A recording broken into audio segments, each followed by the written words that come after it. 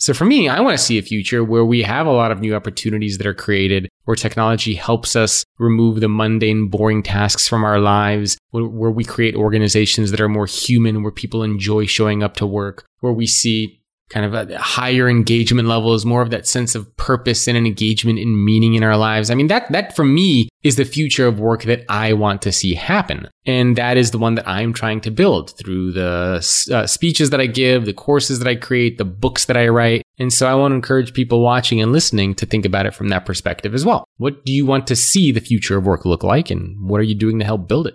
Welcome to The Disruptors, the podcast about the future of all of us, where we look at the technologies, trends, and societal norms shaping our collective future. Hear the world's top minds share their insights and predictions on the convergence, direction, and ethics of exponential technologies transforming life as we know it. You can learn more and stay up to date at disruptors.fm. We're living in an era of exponential change and innovation. We're living in a time where people are worried. Will my job be around? What's going to happen in the future? Today, we're diving deep into the future of work. We've got Jacob Morgan on the program. He's an author, speaker, futurist, and host of the Future of Work podcast. His latest book, The Future of Work, explores how the workplace is changing, and it's been endorsed by leaders such as the chairman of KPMG, CEO of Whirlpool, the CEO of Intuit, CEO of SAP, and many, many more industry leaders. Jacob's an interesting thought leader when it comes to what the future of work holds for all of us and how we can think about it. He's been published in most major publications. He's a best-selling author, and he's an incredibly interesting guy. This was a fun one. And we actually just recently interviewed his wife, Blake, on the program as well. Did not realize that they were related, let alone married, when we set up the podcasts, but both of them were incredibly interesting and had some great perspective to share. So if you haven't listened to that episode, I highly recommend it. Today, we're going to talk about how AI and automation are going to affect the jobs of the future, the 5 big trends transforming the future of work, why Jacob is ultimately optimistic about the direction of the economy and the workforce, how China's social scoring system works and why it may just be the Minority Report, why the future isn't set in stone and what we can do about it, and when we'll be working full-time in VR. It's Ready Player One, and we're jumping into it now. Before we do, though, if you've listened, this is The Disruptors. This is the podcast where we get the world's leading folks on to discuss the future, the ethics, and direction of all of us. If you enjoy the podcast and what we do, please consider sharing this with a friend. Getting in front of more folks is the most important thing for us. We've calculated we need around 50,000 listeners per episode to make this sustainable. We want to make this sustainable because tons of people have told us this has been transformational for them. But for that to be doable for us, we've got to be able to make this make some money, make it make sense economically. And I know that's horrible, but you know what? We want to be able to avoid putting advertising on the platform, if at all possible, because we want you to trust what we say, what I say, so that you know the things that we're focused on, what we're saying, it's not driven by some advertiser interest. It's driven by truly what we believe. If you believe that that's an important value, if you believe in the value of transparency and honesty, please consider supporting us on Patreon. You can find us at disruptors.fm/Patreon. If you're interested in other ways to support us, disruptors.fm/support. And if right now, economically, it's not doable for you, then that's completely fine. Consider sharing Disruptors with a friend. Twitter, Facebook, anything that you do to help us get to more folks so we can hopefully make their world and make our world a better place, that would be incredibly beneficial, incredibly helpful, and incredibly appreciated by yours truly. And now, without further ado, I give you Jacob Morgan. Are you going organic, keto, paleo, some type of diet for incredible performance? You want the healthiest foods delivered to your doorstep, fast and easy? Well, you should check out today's show sponsor, Thrive Market, the best organic online grocery store in the States. They've got gluten-free lentils and breads, chemical-free cleaners, organic coconut milk, all at up to 50% off, delivered to your door with a subscription to Thrive Market's awesome online health store. Listeners get a bonus 25% off their first order, up to $20 when you use our link, disruptors.fm/thrive. Check it out. They've got just about everything at rock bottom prices for best-in-class quality, regardless of how you're eating. And I know I switch it up. I'm sure you guys do as well. Disruptors.fm/thrive for more details. I spent all day today writing. I love coffee, but I hate jitters. I was at Starbucks, and I'm a little bit bouncing off the walls. That's why I'm pumped to tell you guys about today's show sponsor, Four Sigmatic's Lion's Mane Blend. If you haven't tried Lion's Mane or the other awesome mushrooms that this Finnish company is putting out there, I definitely recommend it. Between the podcast, books, startup coaching, and life as a dad, I need to be switched on and creative in a big way. And Four Sigmatic's proprietary blend, it's got only 40 milligrams of caffeine for creative, natural, drug-free productivity to power your day without the crash, side effects, or addiction. And you know what? The flavor, it's awesome. Listeners, if you go to disruptors.fm/FS, you'll save 10% off anything from Four Sigmatic. They've got some incredible superfood blends. I recommend checking out their 4 mushroom blend as well. And you know what? You'll get free shipping anywhere in the US. Again, that's disruptors.fm/FS. Use offer code DISRUPTORS to save 10% and to take it to the next level. Tim Ferriss recommends this to everybody. Jonathan Levy, one of the awesome guests we had, our Superhuman Academy All-Star, he loves it as well. And it's powering elite performers like you everywhere. We choose to go to the moon in this decade and do the other things, not because they are easy, but because they are hard. So Jacob, I got your wife on the program recently, and that was a complete coincidence. What's it like being a power couple? Oh man, a power couple. She's all the power. It's fun. I mean, we share a home office together, so we sit side by side. She's actually downstairs on phone calls right now. So we spend a lot of time together. And whenever people hear that, they always say, oh man, I could never be with my spouse as much as you are. But we like it. We help each other out. We support each other. So for us, it works, but it's definitely not something that I think a lot of people would handle as far as spending that much time with somebody. Well, it's great. If you haven't killed each other yet, it means it's a good marriage and it'll last. It's true. Everyone is still alive. Everyone's breathing. So it's been good so far. That's what counts. I wanted to get you on because you've looked quite a bit into the future of work. I know you've got a story and some background, but first let's get into the 5 trends. I know you've kind of defined where you see us headed. Yeah. So I this was in my previous book that came out in 2014. I talked about 5 trends that are shaping the future of work, which I realized some of those trends could have actually even been combined. I talked about changing demographics, so new generations entering the workforce. We're working longer, we're retiring later, so that's been a huge trend. Mobility as far as our access to mobile phones, technology, the web, that's been a growing trend. We still have a lot of people who are even coming online now and getting access to mobile devices around the world. So when we get to a point where, 80-90% of the population is mobile and online, it's going to be a pretty different world that we're living in. So that's a huge trend. I also talk about technology, just AI, augmented reality, virtual reality, Internet of Things, just all these different types of technologies that are coming our way. That's also going to be driving a lot of change. And then the last 2 trends I talk about in the book are new behaviors. So just different ways that we act, different things that we value, things that we care about. I think that's been a pretty interesting trend to see over the years. And the very last one is globalization. Globalization, not just in terms of commerce, but in terms of ideas and how we work. And basically the barriers to doing any kind of business, I feel like they are crumbling and deteriorating. So, the language that you speak and the currency that you transact in, where you're located, all these things are starting to matter much less. Yeah, we're having this phone call now. It's crazy when you look, there you go. You look at these trends, and these trends apply across just about everything. How do you think about that? I think they do apply across pretty much everything. I have a podcast that I host, and I interview executives on the podcast all the time. And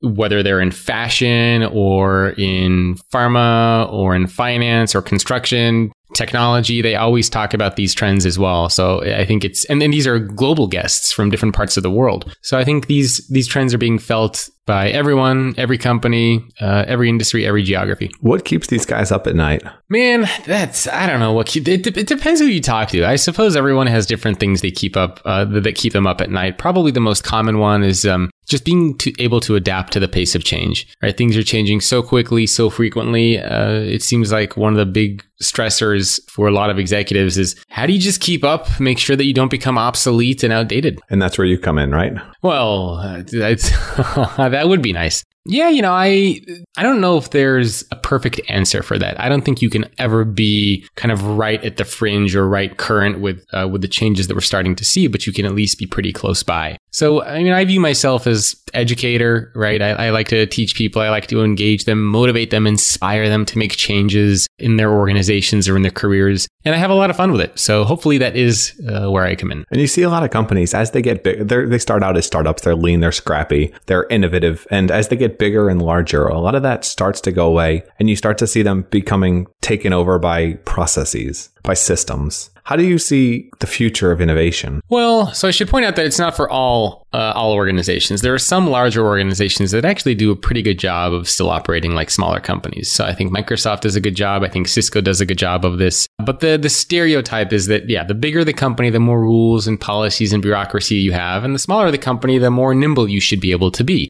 But there are pros and cons, right? Because if you're smaller, you typically have less or fewer resources, and you're sometimes not able to execute on some things. If you're bigger, more resources, unlimited funding, but again, you have to deal with maybe the slower pace of change. So I think innovation in the future is opening up, right? It's not just about a couple of people sitting in a basement in an R&D room. You innovate with customers, partners, suppliers, competitors, the general public, with employees. Innovation comes from anywhere and everywhere instead of just kind of a pre-assigned group. Does it scare you that in the past, monopolies would be broken up because they couldn't keep up, but today Google and Facebook just buy the competitors before they can even compete?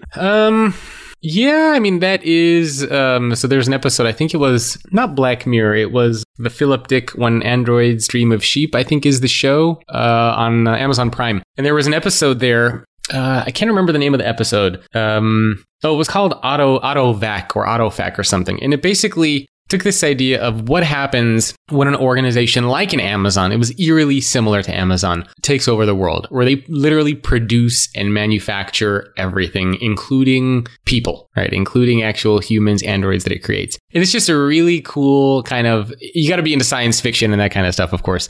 But it's just a really cool concept of what might happen when an organization like that becomes too big, where it kind of takes over. And I think that is, of course, a potential, I don't want to say a threat, but a potential thing that we need to pay attention of, because I don't think there is any organization out there that touches as many people as a Facebook or as a Google, for example. And so those types of companies have a lot of power. They also have a lot of responsibility. And as we've seen recently, they also make a ton of mistakes. So I'm not sure what the future of those organizations is going to look like, or if we're going to have more government intervention or breaking things up. But it certainly seems like those are potential scenarios that might become more real. Speaking of breaking things up, this has been a thought that I've had. What if companies and governments had a life cycle? They could only be around for so long before they had to restart. You could become innovative again. How would you do that? I have no clue.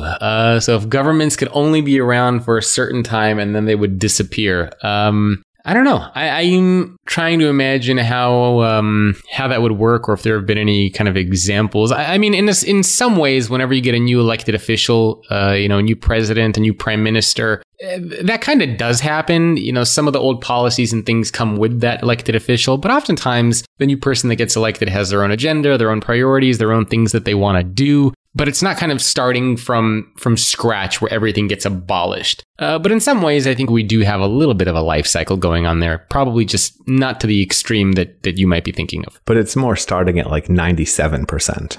Yeah, it is more starting like 97%. And I think that's kind of the standard. I mean, that's going to be the way things are, at least for the foreseeable future, unless something totally drastic and insane happens.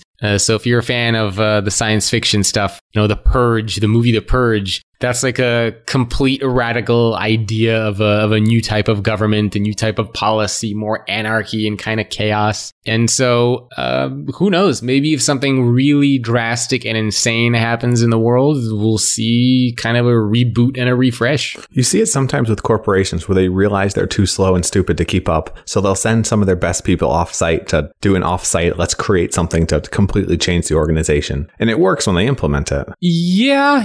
I mean, I don't necessarily think they reboot the entire company, but it's for maybe new products, new divisions, or maybe if it's a smaller organization. Google has done this. A lot of companies that have innovation programs or hackathons typically do this, where they try to break down specific practices inside the organization and then rebuild them and try to do something new. So I think we're definitely seeing more of those types of things happen, which I think is fun and exciting. So you brought up 2 different sci-fi books already. I feel like you're a sci-fi guy. I do. I should say. I love science fiction. I I love Isaac Asimov. I love the Foundation series. I love Ender's Game. So huge fan of science fiction. I think it's pretty cool and fascinating. How does it help you think bigger and outside the box? Well, I mean, one of the things I like about science fiction is that it takes a lot of ideas and theories that people have and it makes it a little bit more real. So it's one thing to think about, hey, what might happen if a company like Amazon takes over the world? But if you can actually watch a show about it, it's more real because you actually see it, you can visualize it, you can maybe feel it a little bit more. So I think science fiction takes a lot of what people are thinking about and wondering about and makes it more real. It actually creates that story and paints that picture. And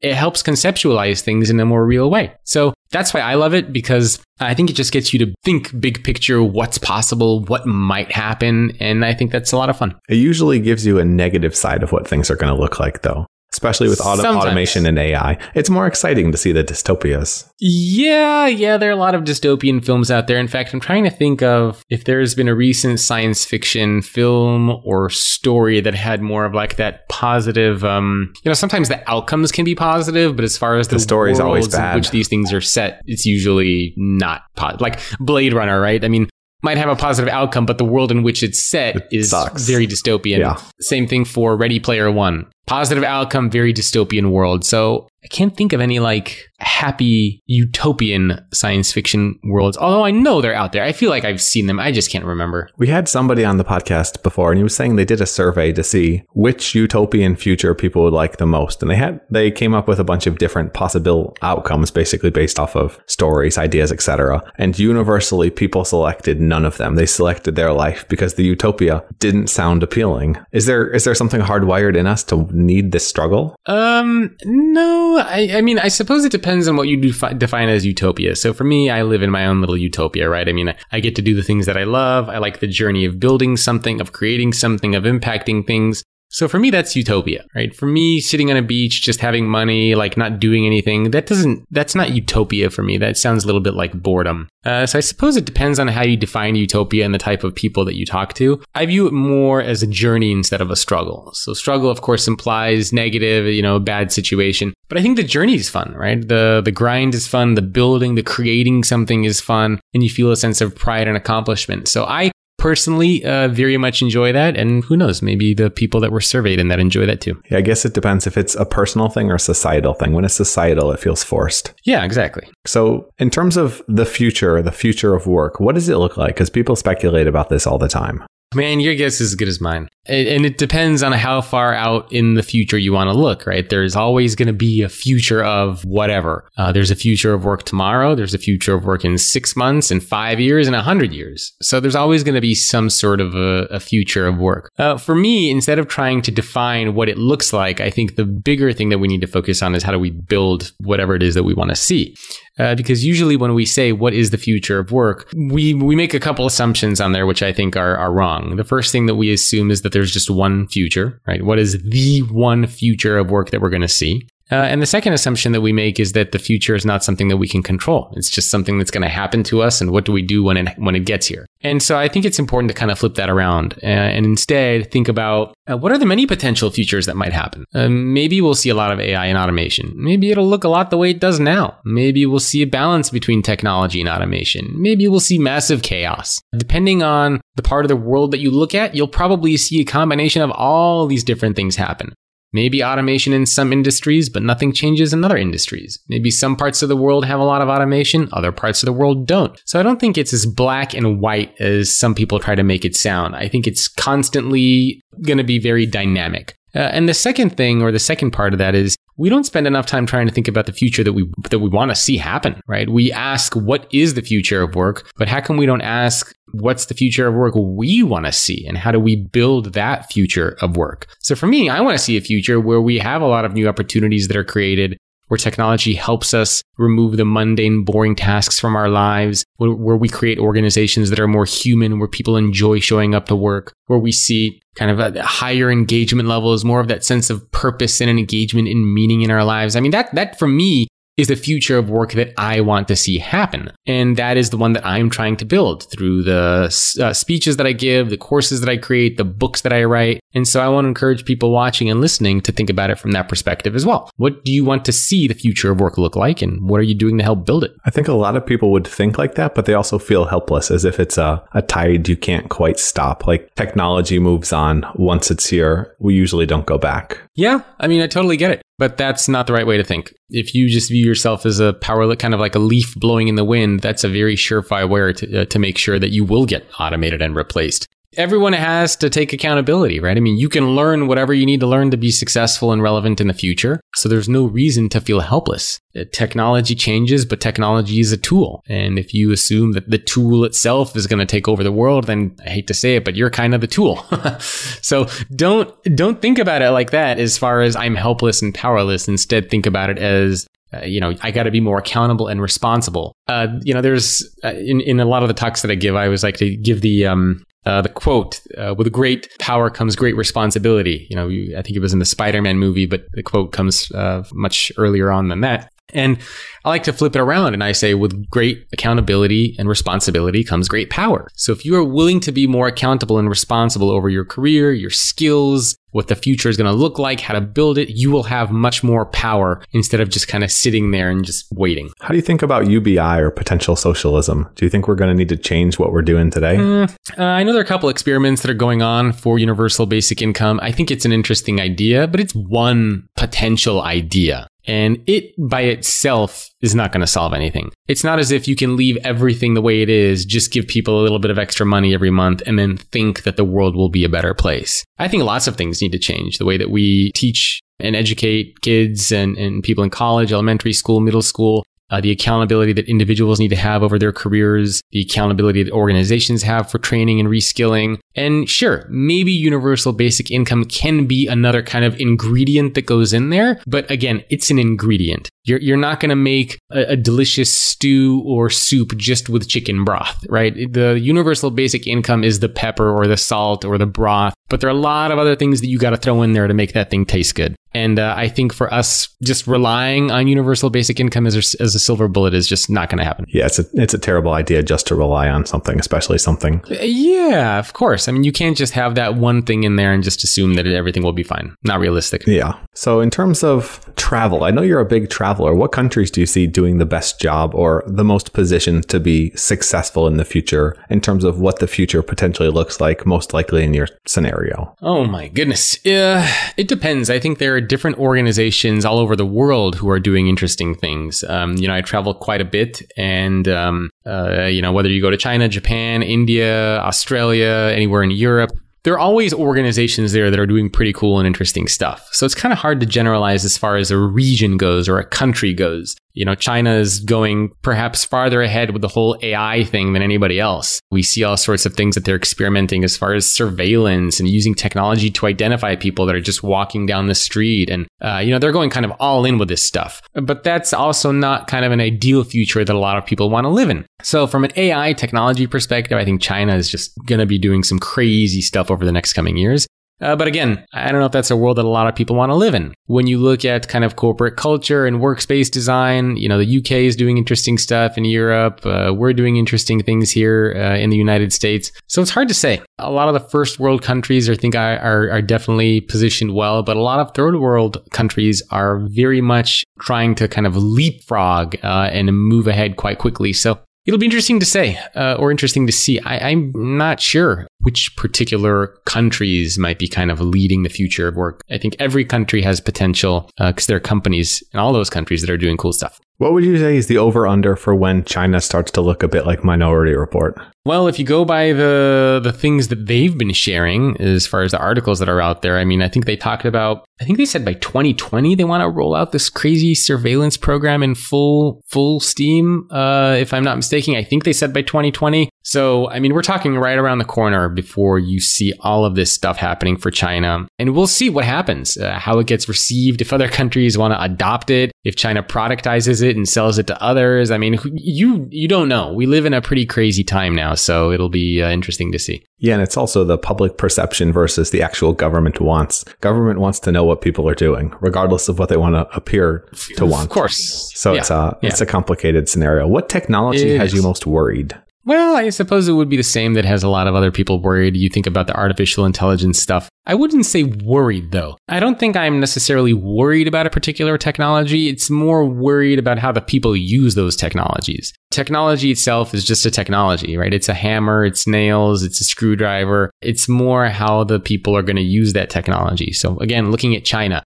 AI is a super cool technology. It's fascinating. So is facial recognition and all that other sort of stuff. So as a technology, it's pretty cool. But when you get people who are saying, hey, you know what? We're going to use this to identify everybody at every corner all the time while they're walking around. And we're going to know everything about everybody, in the country or in the region. Then you're kind of like, all right, that's kind of freaking scary. So you start to worry a little bit. So I'm not necessarily worried about the technology as much as I'm worried about how the people are going to use those technologies. How does that level of scary compare to the Facebook, Google level of scary, working with the NSA? Yeah, it's similar, right? I mean, Facebook, Google level of scary is you start to think about how they're manipulating people without people knowing that they're being manipulated. So it's more of like a subtle brainwashing over a longer period of time that people might not be aware of or familiar with. Whereas kind of the other level of scary is it's blatant, it's out there in the open, everybody knows that it's happening and they can't do anything to stop it. So two different levels of scary, both I think are equally impactful. But I think one is, if a government decides to do something, there's very little control, obviously, you have over that. If a company decides to do something, you as an individual have a little bit more control over that. So we saw people deleting their Facebook accounts. We saw people, stop using certain technologies and migrate to others. So I think as individuals, it also means we need to be more responsible and accountable over the stuff that we consume. I don't go to Facebook thinking that I'm going to get news. I just don't. I go to Facebook thinking that I'm going to see what some of my friends are doing, maybe post something on my business work page, but it is a social network. It's not, I don't view it as a news source. So if I want to get news, I mean, you talk to people, you talk to your friends, you talk to your neighbors, you can look at reputable news sources that are out there. And you try to get more of a broader perspective. But if you consume and believe everything that you hear and see just from one particular channel, it's kind of your fault. I hate to say it. It is, but people eat at McDonald's. They do. They do eat at McDonald's. And guess what? I don't always blame McDonald's. Sometimes it's the individual. We all make choices in our lives. And I don't believe that, at least for me, I try not to think that I have no power over myself. So make the decisions, make the commitment, be accountable, be responsible for it. So we talked about the dystopia. What about the better side? What technologies most excite you? All the technologies are exciting, whether you look at AI, augmented and virtual reality, the Internet of Things, blockchain. I mean, they're all pretty cool things. I don't think there's any technology out there that I'm thinking of that I'm like, that's boring. That's lame. They're all pretty cool technologies that I think will all be used in pretty interesting and creative ways. Anything blow your mind lately? I can't say blow my mind. To me, when I think blow my mind, I think of learning about something that I've never heard of before. I mean, there have been some interesting stories. So I was talking to, was it Walmart? I think it was Walmart, some executives from Walmart. And they use, for example, virtual reality as a way to teach their employees empathy, which I thought was pretty cool because you go in this virtual world, you can see emotion, you can see how people might react. So they teach empathy through virtual reality, which I thought was pretty neat. They also use blockchain as a way they use it for food so that you know where your food comes from, how it was sourced, how it got from kind of the starting point to the end point. And they use blockchain as a way to do that because it's sort of this secure ledger that nobody tampered with. So I thought those were pretty cool examples of how a company might be using technology in different areas, one for empathy, one for food. But there are lots of those types of stories and examples that are out there that I think are pretty neat. So you brought up VR and you brought up Ready Player One earlier. Any ideas how long until we have people that are quite literally working in VR and that's how they earn their income? Any thoughts? Full-time working in VR? It can be part-time as well. It can be gigs. Yeah. So you mean as far as a knowledge worker who does their work in a virtual reality environment? Yeah, a knowledge worker that does their work there. I mean, I think probably the earliest will be adult industry, but we'll go after that. Yeah, it's hard to say. I mean, I'm sure there are probably already some folks out there somewhere who spend a lot of their time doing virtual stuff. If anything, the past few years have shown us that the virtual and augmented world are not as close as people think. There have been some tech pundits that have gone out there saying, 2017 and 18 is the world, the virtual world. Everyone's going to be wearing these glasses and buying these virtual headsets. And that didn't happen. In fact, we saw quite the opposite. We saw a lot of pushback. We saw organizations stop relying so much on it. We saw some vendors out there kind of get lambasted as far as having technologies that were subpar. So I think we've seen kind of more of a balancing out, so to speak, of where these technologies are realistically. They're pretty neat, but right now, most of the examples that you see, the business case is very much on the fringes. The personal use of these things is still kind of like, maybe it's okay. It's nice here and there, but there's not a lot of it's not like individuals out there are super excited about it and are using it everywhere. Same thing for companies. Again, a couple of companies might be testing it out here and there just to see what the potential implications are. But I think we probably have a solid, 5 years before we start to see more of this stuff being taken seriously and implemented more larger scale. And then probably another 3 to 5 years, if not more beyond that, where we start to see, even more use and more implementation of it. So as far as how long before somebody's using virtual reality full time, like let's say you work at IBM and you're a knowledge worker and you're full time in a virtual world. Oh man, I think it's probably farther than it is closer. Honestly, I probably think that it's maybe 15 years out, 20 years out, if not further. Not just because of the technology, but from an individual perspective as well, right? I mean, there are still a lot of studies that are being done on how this impacts physical and mental health of just sitting in a virtual world, and people are getting dizzy from it. People are getting sick from it. So it's not just the technology that needs to be there. It's that kind of human comfort level that needs to be there. Same thing for autonomous vehicles as well. We always assume that just because the technology is ready means it's going to happen. Not the case. So I think as far as implementation and having these things at scale, it's probably farther out than some people think. Do you think autonomous is more the people or more the government and regulations? Probably a little bit of everything. I certainly think that the technologies themselves for autonomous vehicles are pretty much there. I mean, they've probably been there for a couple of years already. So it's not so much just the technology piece that's there. It's kind of like the rules, the policies, the regulations, the insurance, the human comfort level, the what happens when something goes wrong, the infrastructure that's required to make a lot of these things work. That is, I think, probably the bigger hurdle than just kind of the technology. But the technology itself, as far as having an autonomous car that can drive and do things well, I think is pretty much there. It's a lot of the other stuff surrounding it that's keeping it from actually being deployed on a massive scale. Would you ride in one with your eyes closed? Today? Yeah, today. I suppose it depends where. If it's on like local streets versus a highway, if I'm going 80 miles an hour on like the freeway or the Autobahn versus going 25 miles an hour where I live, I'd probably do something a little bit more local first and a little bit kind of a slower speed. But eventually, sure. I mean, eventually the idea is we're going to get to a point where you're sitting in an autonomous vehicle and you can work, have conference calls, have meetings, do whatever you need to do. And the car will just take you where you need to go. Again, one of the reasons why science fiction is so cool, we saw a lot of this in examples in like iRobot with Tom Cruise. We saw an example of what that might look like. And so, eventually I think we'll get to something similar. So technology, it's great until it's not. What, in terms of going forward, this is something I wanted to ask you. The economy, is it time that we evolve beyond GDP as a driving force for what we're aiming for? It feels like it's a bit outdated these days. Yeah, and I'm not an economist by trade or background, so I'm probably not even the best person to answer. But yeah, I mean, it seems like, you have people that have argued for it, you have people that have argued against it. Same thing like anything else in the world, right? For performance reviews, against performance reviews. For GDP, against GDP. I don't think we're ever going to be happy with whatever metrics we're using. There are always going to be people that say there's something better or something different. So I don't know. I mean, it'll be interesting again to see what'll happen over the coming years. It will be. It's just problematic. If you have to increase GDP, then you've got to increase consumption always. How do you think about the gig economy? The gig economy is something that I know a lot of organizations around the world are paying attention to. I think it's definitely a trend for the future of work to pay attention to. I don't think full-time jobs are going to go away. I think full-time jobs are here to stay, but the gig economy is a great way to kind of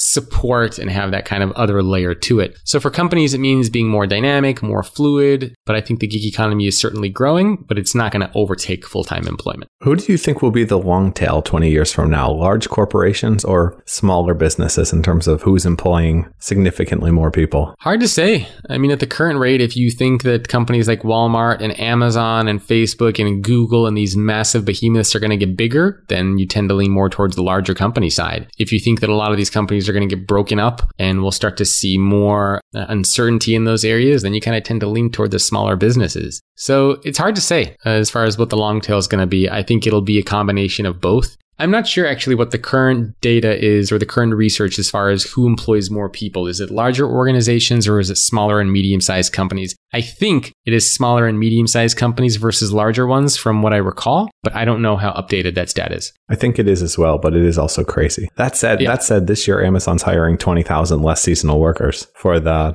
fourth quarter. Yeah, I heard. So they're hiring fewer workers, and I can't remember how many employees Amazon has in total. It's like 300,000. It's an absurd number. They're massive. They're absolutely massive in terms of size and scale, and they're relying very heavily on technology and automation as well. And they're relying 20,000 less on seasonal workers, but they're also creating a ton of new jobs. They're going into new opportunities, new business ventures. They're creating, retail stores, actual bookstores. They're sending people to space. They tried making phones. They're making their own products from Amazon Basics. So they're in manufacturing. I mean, they are literally getting their hand in every possible cookie jar they can think of. So that's very much like the Black Mirror episode, right? They deliver food. They bought Whole Foods. It's, you try to imagine Amazon in 5 and 10 years building houses. I mean, what is Amazon not going to be able to do is the crazy thing to think about. And I don't know. I mean, they're even getting into the healthcare space. So they're everywhere. And they announced they're going to start pharma products, and the pharma companies drop off the cliff when it comes to stock market prices. They buy Whole Foods and supermarkets crash. It's nuts. I mean, it's not. I mean, you basically have a company that has unlimited money, unlimited resources, unlimited time, unlimited energy. And how do you compete with that? So it'll be interesting to see the kind of the monopoly thing. From what I read around the monopoly debates, usually that comes up when an organization is trying to, they take over, but they do so in a way that makes it harder for customers. Like they make things more expensive. They make things harder to get. But in this case, Amazon is actually making things cheaper for people. They're making it easier for people. So the debate there is kind of like, well, it's not really a monopoly because they're actually making it better for customers, not worse. So if it were the other way around and Amazon was acquiring all these companies and making it more expensive and making it harder to get things and trying to focus purely on jacking up costs, then the monopoly conversation would have already been a non-starter. But since Amazon is actually doing the opposite, that's where a lot of people get hung up on it. Is it a monopoly or not? It's because the antitrust laws in the US are so outdated. They're based off of the robber barons. They haven't realized things have changed. Yeah, and that's from many, many, many decades ago. So those things, if they get updated, Amazon might be in trouble. Yeah, Europe's definitely doing some interesting stuff. How do you see the divergence between the US and Europe, both in terms of society and work? That's a good question. I don't know. I know for like labor laws, we have at-will employment here in the United States. Europe certainly doesn't. So as far as like how things are structured, I think it's a little bit different. I think from what I observe, Europe tends to be more of like, you can work here for a longer period. We'll take care of you. It's not we're not just going to fire you. We're interested in having you stay around longer. Where it seems like a lot of organizations in the United States have accepted the fact that it's going to be shorter tenure and they try to figure out how to keep people there longer. So that's been a pretty interesting change to see. Of course, we have differences in kind of healthcare, we have differences in even like email laws, right? There are a lot of organizations in Europe who are saying that after work hours, we're going to disable email servers. So the European countries, I think, are being very forward-thinking and progressive as far as looking at how the world of work is evolving and policies and programs that they need to take or implement to adapt to those changes. United States, we're doing some stuff, but I feel like a lot of what the United States is focused on is less about policies and less about kind of those types of formal programs. And it's more around how do we create happy organizations? How do we create more like better places to work? But it's not at like the policy and rule and regulation level. Is it better places to work or better places to live? I know that's what Google wants. Yeah, it depends on the company, right? It's really hard to say. I mean, even if you look at something like physical space, I feel like if you look at how companies approach physical space in the United States, I feel like we try very hard to be kind of like Pinocchio's Island, super fun, super cool. Whereas if you go to a lot of European countries, they're kind of more like a museum. Also beautiful places, but it's not about having a slide. It's not about kind of like, fun and games. They're beautiful places, but they have a certain level of like, I don't know, sophistication to them and more kind of that museum vibe instead of like here's a scooter that you ride through the office and drink a beer kind of vibe. Both have their merits and both have their place, but they're just different. And so, and again, it's not to say that every company in Europe is like that or every company in the United States is like that, but those are kind of just very broad observations. So you're a best-selling author. You run a podcast. You do quite a bit with social media. What's the story? What's your background? How did you get here? Bad jobs working for other people. Amen. Yeah. I mean, I graduated college and thought I would go back. My first job out of college, I graduated with honors in economics and psychology. Very excited to join the corporate world. And I thought that I would, climb the corporate ranks, go back and get an MBA, and then go down some kind of marketing path and maybe one day be a CMO of a company. And first job out of college pretty much sucked. CEO made me go get him coffee. I was driving 3 hours a day commuting. And I thought, man, this is why I worked so hard in college, is to get a CEO coffee and to drive 15 hours a week. There's got to be something better. So I looked for a couple other jobs. I had a couple other jobs. They all pretty much sucked. And then at that time, I was going on Craigslist and looking for gigs that I could do on the side. So consulting around social media or search engine optimization or just anything. And eventually I started to get some clients, get some projects, started making some money on the side. And when I made enough money that I could pay for my expenses, I quit my full-time job. And the rest is history. The rest kind of evolved from that. Topics evolved, the things that I do evolved, the team has grown. So there's I think around between 8 to 10 of us now. So things have changed quite a bit. Again, never planned for any of this to happen, but thankfully, working for bad organizations really helps put me on a different trajectory. So I should be grateful. Yeah, it's a great way to look at it. So now as an author, how do you use other channels to grow an audience and then essentially promote products? In the past, you essentially wrote a book, a publisher did everything for you. Today, it's completely flipped on its head. Yeah, I mean, publishers even today don't do much. They still rely on you as the author to sell the book. So a lot of it is relationships. I mean, I try to be everywhere all the time. So I'm on all the major channels, posting all the time. Again, I have a team that I work with that helps. I try to create different content. I try to create unique content. Just everywhere all the time as far as related themes and topics goes. So podcasts, articles, videos, image quotes, live videos. I mean, you name it, all over the place. Speaking, writing books. You just got to be everywhere all the time. It's a lot of work. Do you think some of it's a bit too much, a bit fluff? For me, podcasts are great, articles are great, books are great, speaking's great. But a lot of the other stuff is just junk. You don't really want to do it. It's not a high value thing. I thought so too for a while. So for example, when I was doing image quotes, which for people who are not familiar, it's basically a quote and it's maybe a picture of you with a quote of yours over it. And I first started doing these maybe 1 or 2 years ago. And I'm like, oh man, I'm going to look like a total jackass. Like who the hell wants to put up a picture of themselves online with a quote behind it? Like that's so lame and so stupid. But my team convinced me and they're like, you know what, we're just going to do a couple of them and we're going to see how it goes. And so I would put them up online and they actually do very well. I mean, people like the quotes. They like seeing the images, which are in a more fun, non-formal setting. And they like to share them around. It gives them a little bit of motivation and inspiration, and they're fun, right? I try to be creative with them. There are pictures of me doing a handstand, pictures of me like doing all sorts of silly things out there. In a lot of these pictures, I look damn silly and stupid. And like if I personally were to look at those pictures, I'd say I would never want that to go up online. But you just kind of force yourself. Same thing for using video. Years ago, I would say, I don't want to go live. I don't want to do a video. I don't want to put myself out there. I don't like the way I sound on a podcast. You got to get over all that stuff. Fluff or not fluff, if you're constantly adding value and you want to be in different places all the time, you got to do it all, right? The image quotes, for example, are great for Instagram. We also use them on LinkedIn. Videos go all over the place. When I give a talk somewhere, that gets chopped up into mini clips and gets put up in different channels.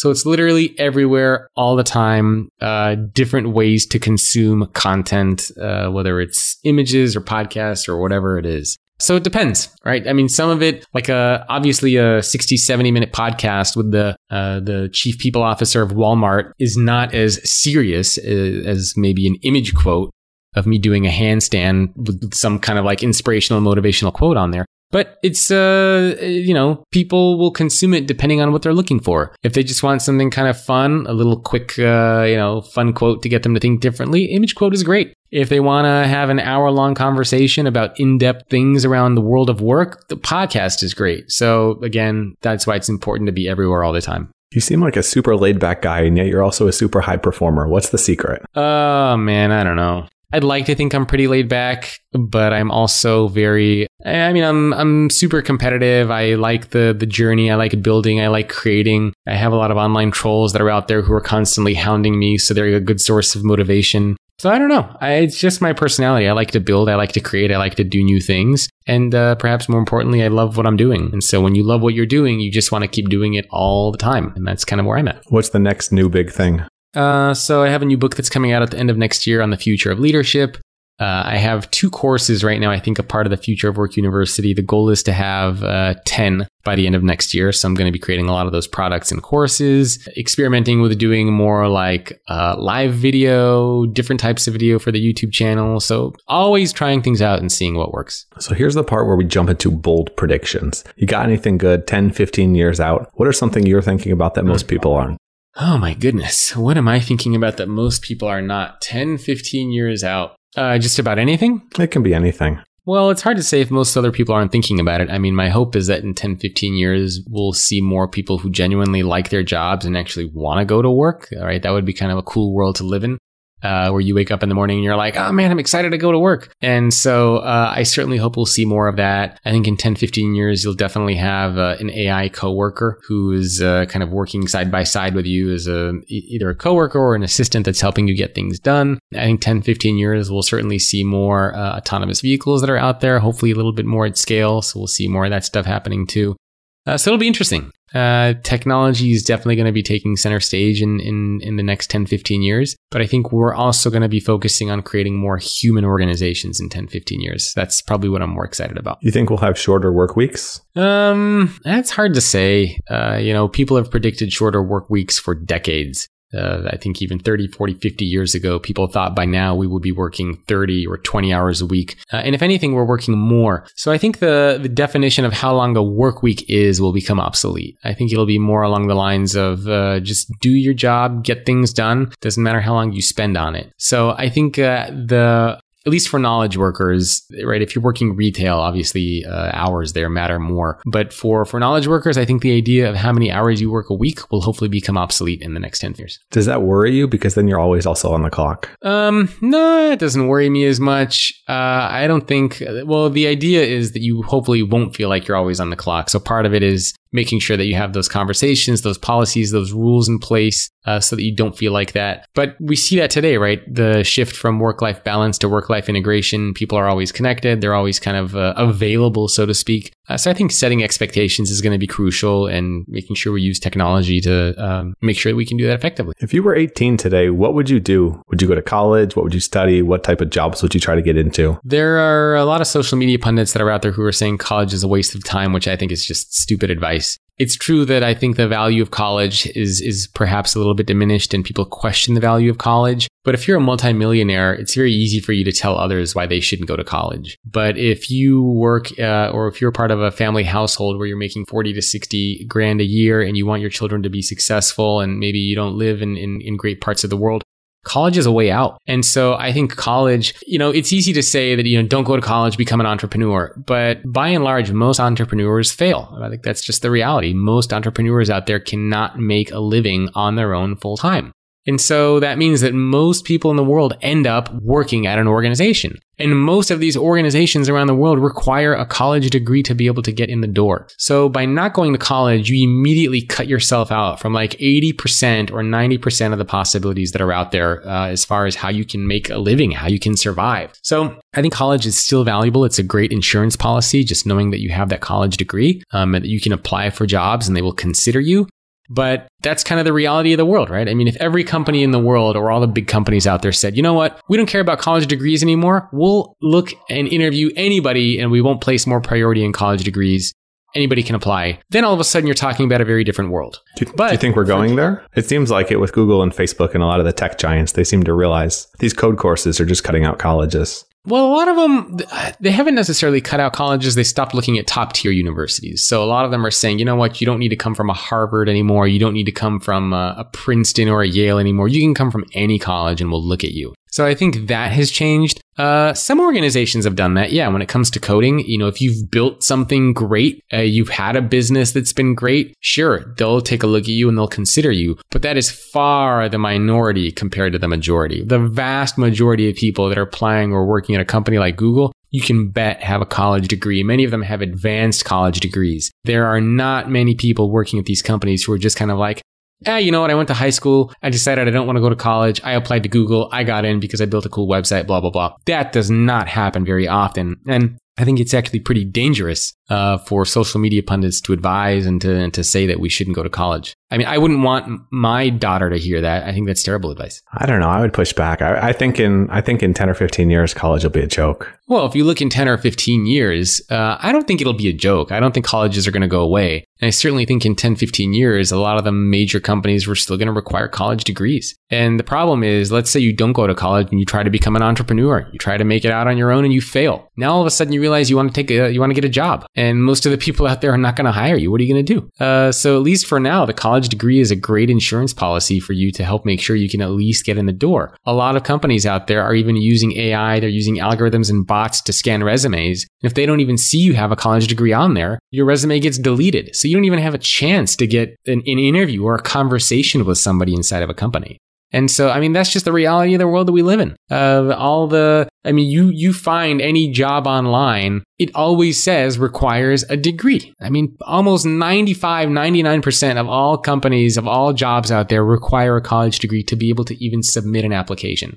And I definitely don't see that changing over at least the near future. Maybe, who knows, much farther down the road. But for now, I think it's certainly the standard that we're seeing. It doesn't mean there aren't other opportunities for you, right? It doesn't mean you can't be an entrepreneur, but I think you can also do both at the same time. I think you can go to college and at the same time build a business for yourself, try to be an entrepreneur. If the entrepreneurship thing takes off, that's great. You know, maybe you can pursue that if you're already making money and you're, building something and creating something. But if you're in school and you're trying the entrepreneur game and you find that the entrepreneur stuff you're struggling with, you're not able to make much progress, hey, you know what? You have that college degree when you graduate, and then you can pursue a job working for a company that's out there. And that's not a bad thing because we're seeing a lot of companies take employee experience more seriously, creating great places to work, provide pensions, changing the way that they just build organizations. So I think having those full-time jobs it's not a bad thing. There are a lot of great companies that are out there. What about going straight for the full-time job, either trying to get a job at a startup or apprenticing with someone like you or another smaller business? You can. I mean, it depends on where you are in life. It certainly depends on life stage, right? I mean, if you're young and you want to try that apprenticeship, go for it. I think you need to pursue multiple paths at the same time. So you can be in college getting the degree while you also try to start your own business, while at the same time you try to become an apprentice for somebody else, and you see which one of those things pick off and take off. That's kind of the important route to go down. So in some ways, when you're in school, before you even get your full-time job, you might even be working harder than you will later on, right? I mean, a lot of people view college as just kind of partying and whatnot. I mean, even me, when I was at UC Santa Cruz, I would be in the library till 2-3 in the morning, double majoring, studying, working like a dog while people are running around, naked doing God knows what. It's personal attitude and preference and how you approach the world. And for me, it was just about, I want to get out of college, I want to do well, and I want to get a good job, and I want to be successful. And that's the route I took. I think there's definitely some fields where it makes sense for college. If it's STEM, it makes sense. Science, technology, education, math, medicine. But I think there's a lot of people that are going to college because they think they need to go to college, and they're getting degrees primarily in liberal arts things that have no relevance in the future or the workforce? It's hard to say. Even a lot of organizations around the world are starting to put more of an emphasis on liberal arts because they believe that it's important to create human organizations. And human organizations are largely driven by liberal arts things: history, sociology, communication, things that don't have a tangible ROI, where you're not coding or building something. So it depends. But, if, you go to any organization out there that's looking to hire two people where all things are equal, one person has a degree in philosophy, one person doesn't have a degree, guess who they're going to hire? The person who has a degree in philosophy, right? That's just how it is. Unless you've built something that the other person hasn't and it's for a technical degree, unless maybe you have a great relationship there, those types of things happen. But the practicality of it is that if even for me, right, if I'm going to hire somebody to do full-time work and I have two people that are looking to apply for a marketing position, one has a college degree and one doesn't, all other things being equal, guess who I'm bringing on? The person with the college degree. Because there's something about that college degree where the person worked hard, they built relationships, they had to communicate effectively, they learned certain life skills in college that the other person maybe didn't. So it's different. That's just college, I think, is a good insurance policy. But it doesn't mean it will always be like that. That's just how it is now. Okay. Well, Jacob, I want to thank you for coming on today. I got one last question for you. And that's, if you had to leave people with one thing, a quote, a call to action, it can be anything, what would it be and why? Probably take more accountability over building your own future. So don't rely on other people, on companies, on schools to teach you everything you need to know to be successful. Take matters into your own hands. Ask yourself, what's the future you want to see happen, and what do you need to do to build it? I think that's pretty solid advice. Where's the best place for people to find you and say hey? I'm pretty easy to find online. If you just type in Jacob Morgan into Google, you'll come across a lot of my stuff, or my main homepage is thefutureorganization.com. Awesome. Thanks for coming on today, Jacob. And thanks for tuning in. My pleasure. Thanks for having me. Yeah, cheers. If you want more of The Disruptors, you can subscribe to the podcast on iTunes or go to disruptors.fm, where you'll find tons of audio and video interview stories with leaders in the fields of genetics, cryptocurrency, longevity, AI, space, VR, and much, much more. You can also follow me on Twitter @MattWardIO. If you enjoyed the show, please leave a quick review on iTunes at disruptors.fm/iTunes to help more people discover the podcast and help us make a bigger impact.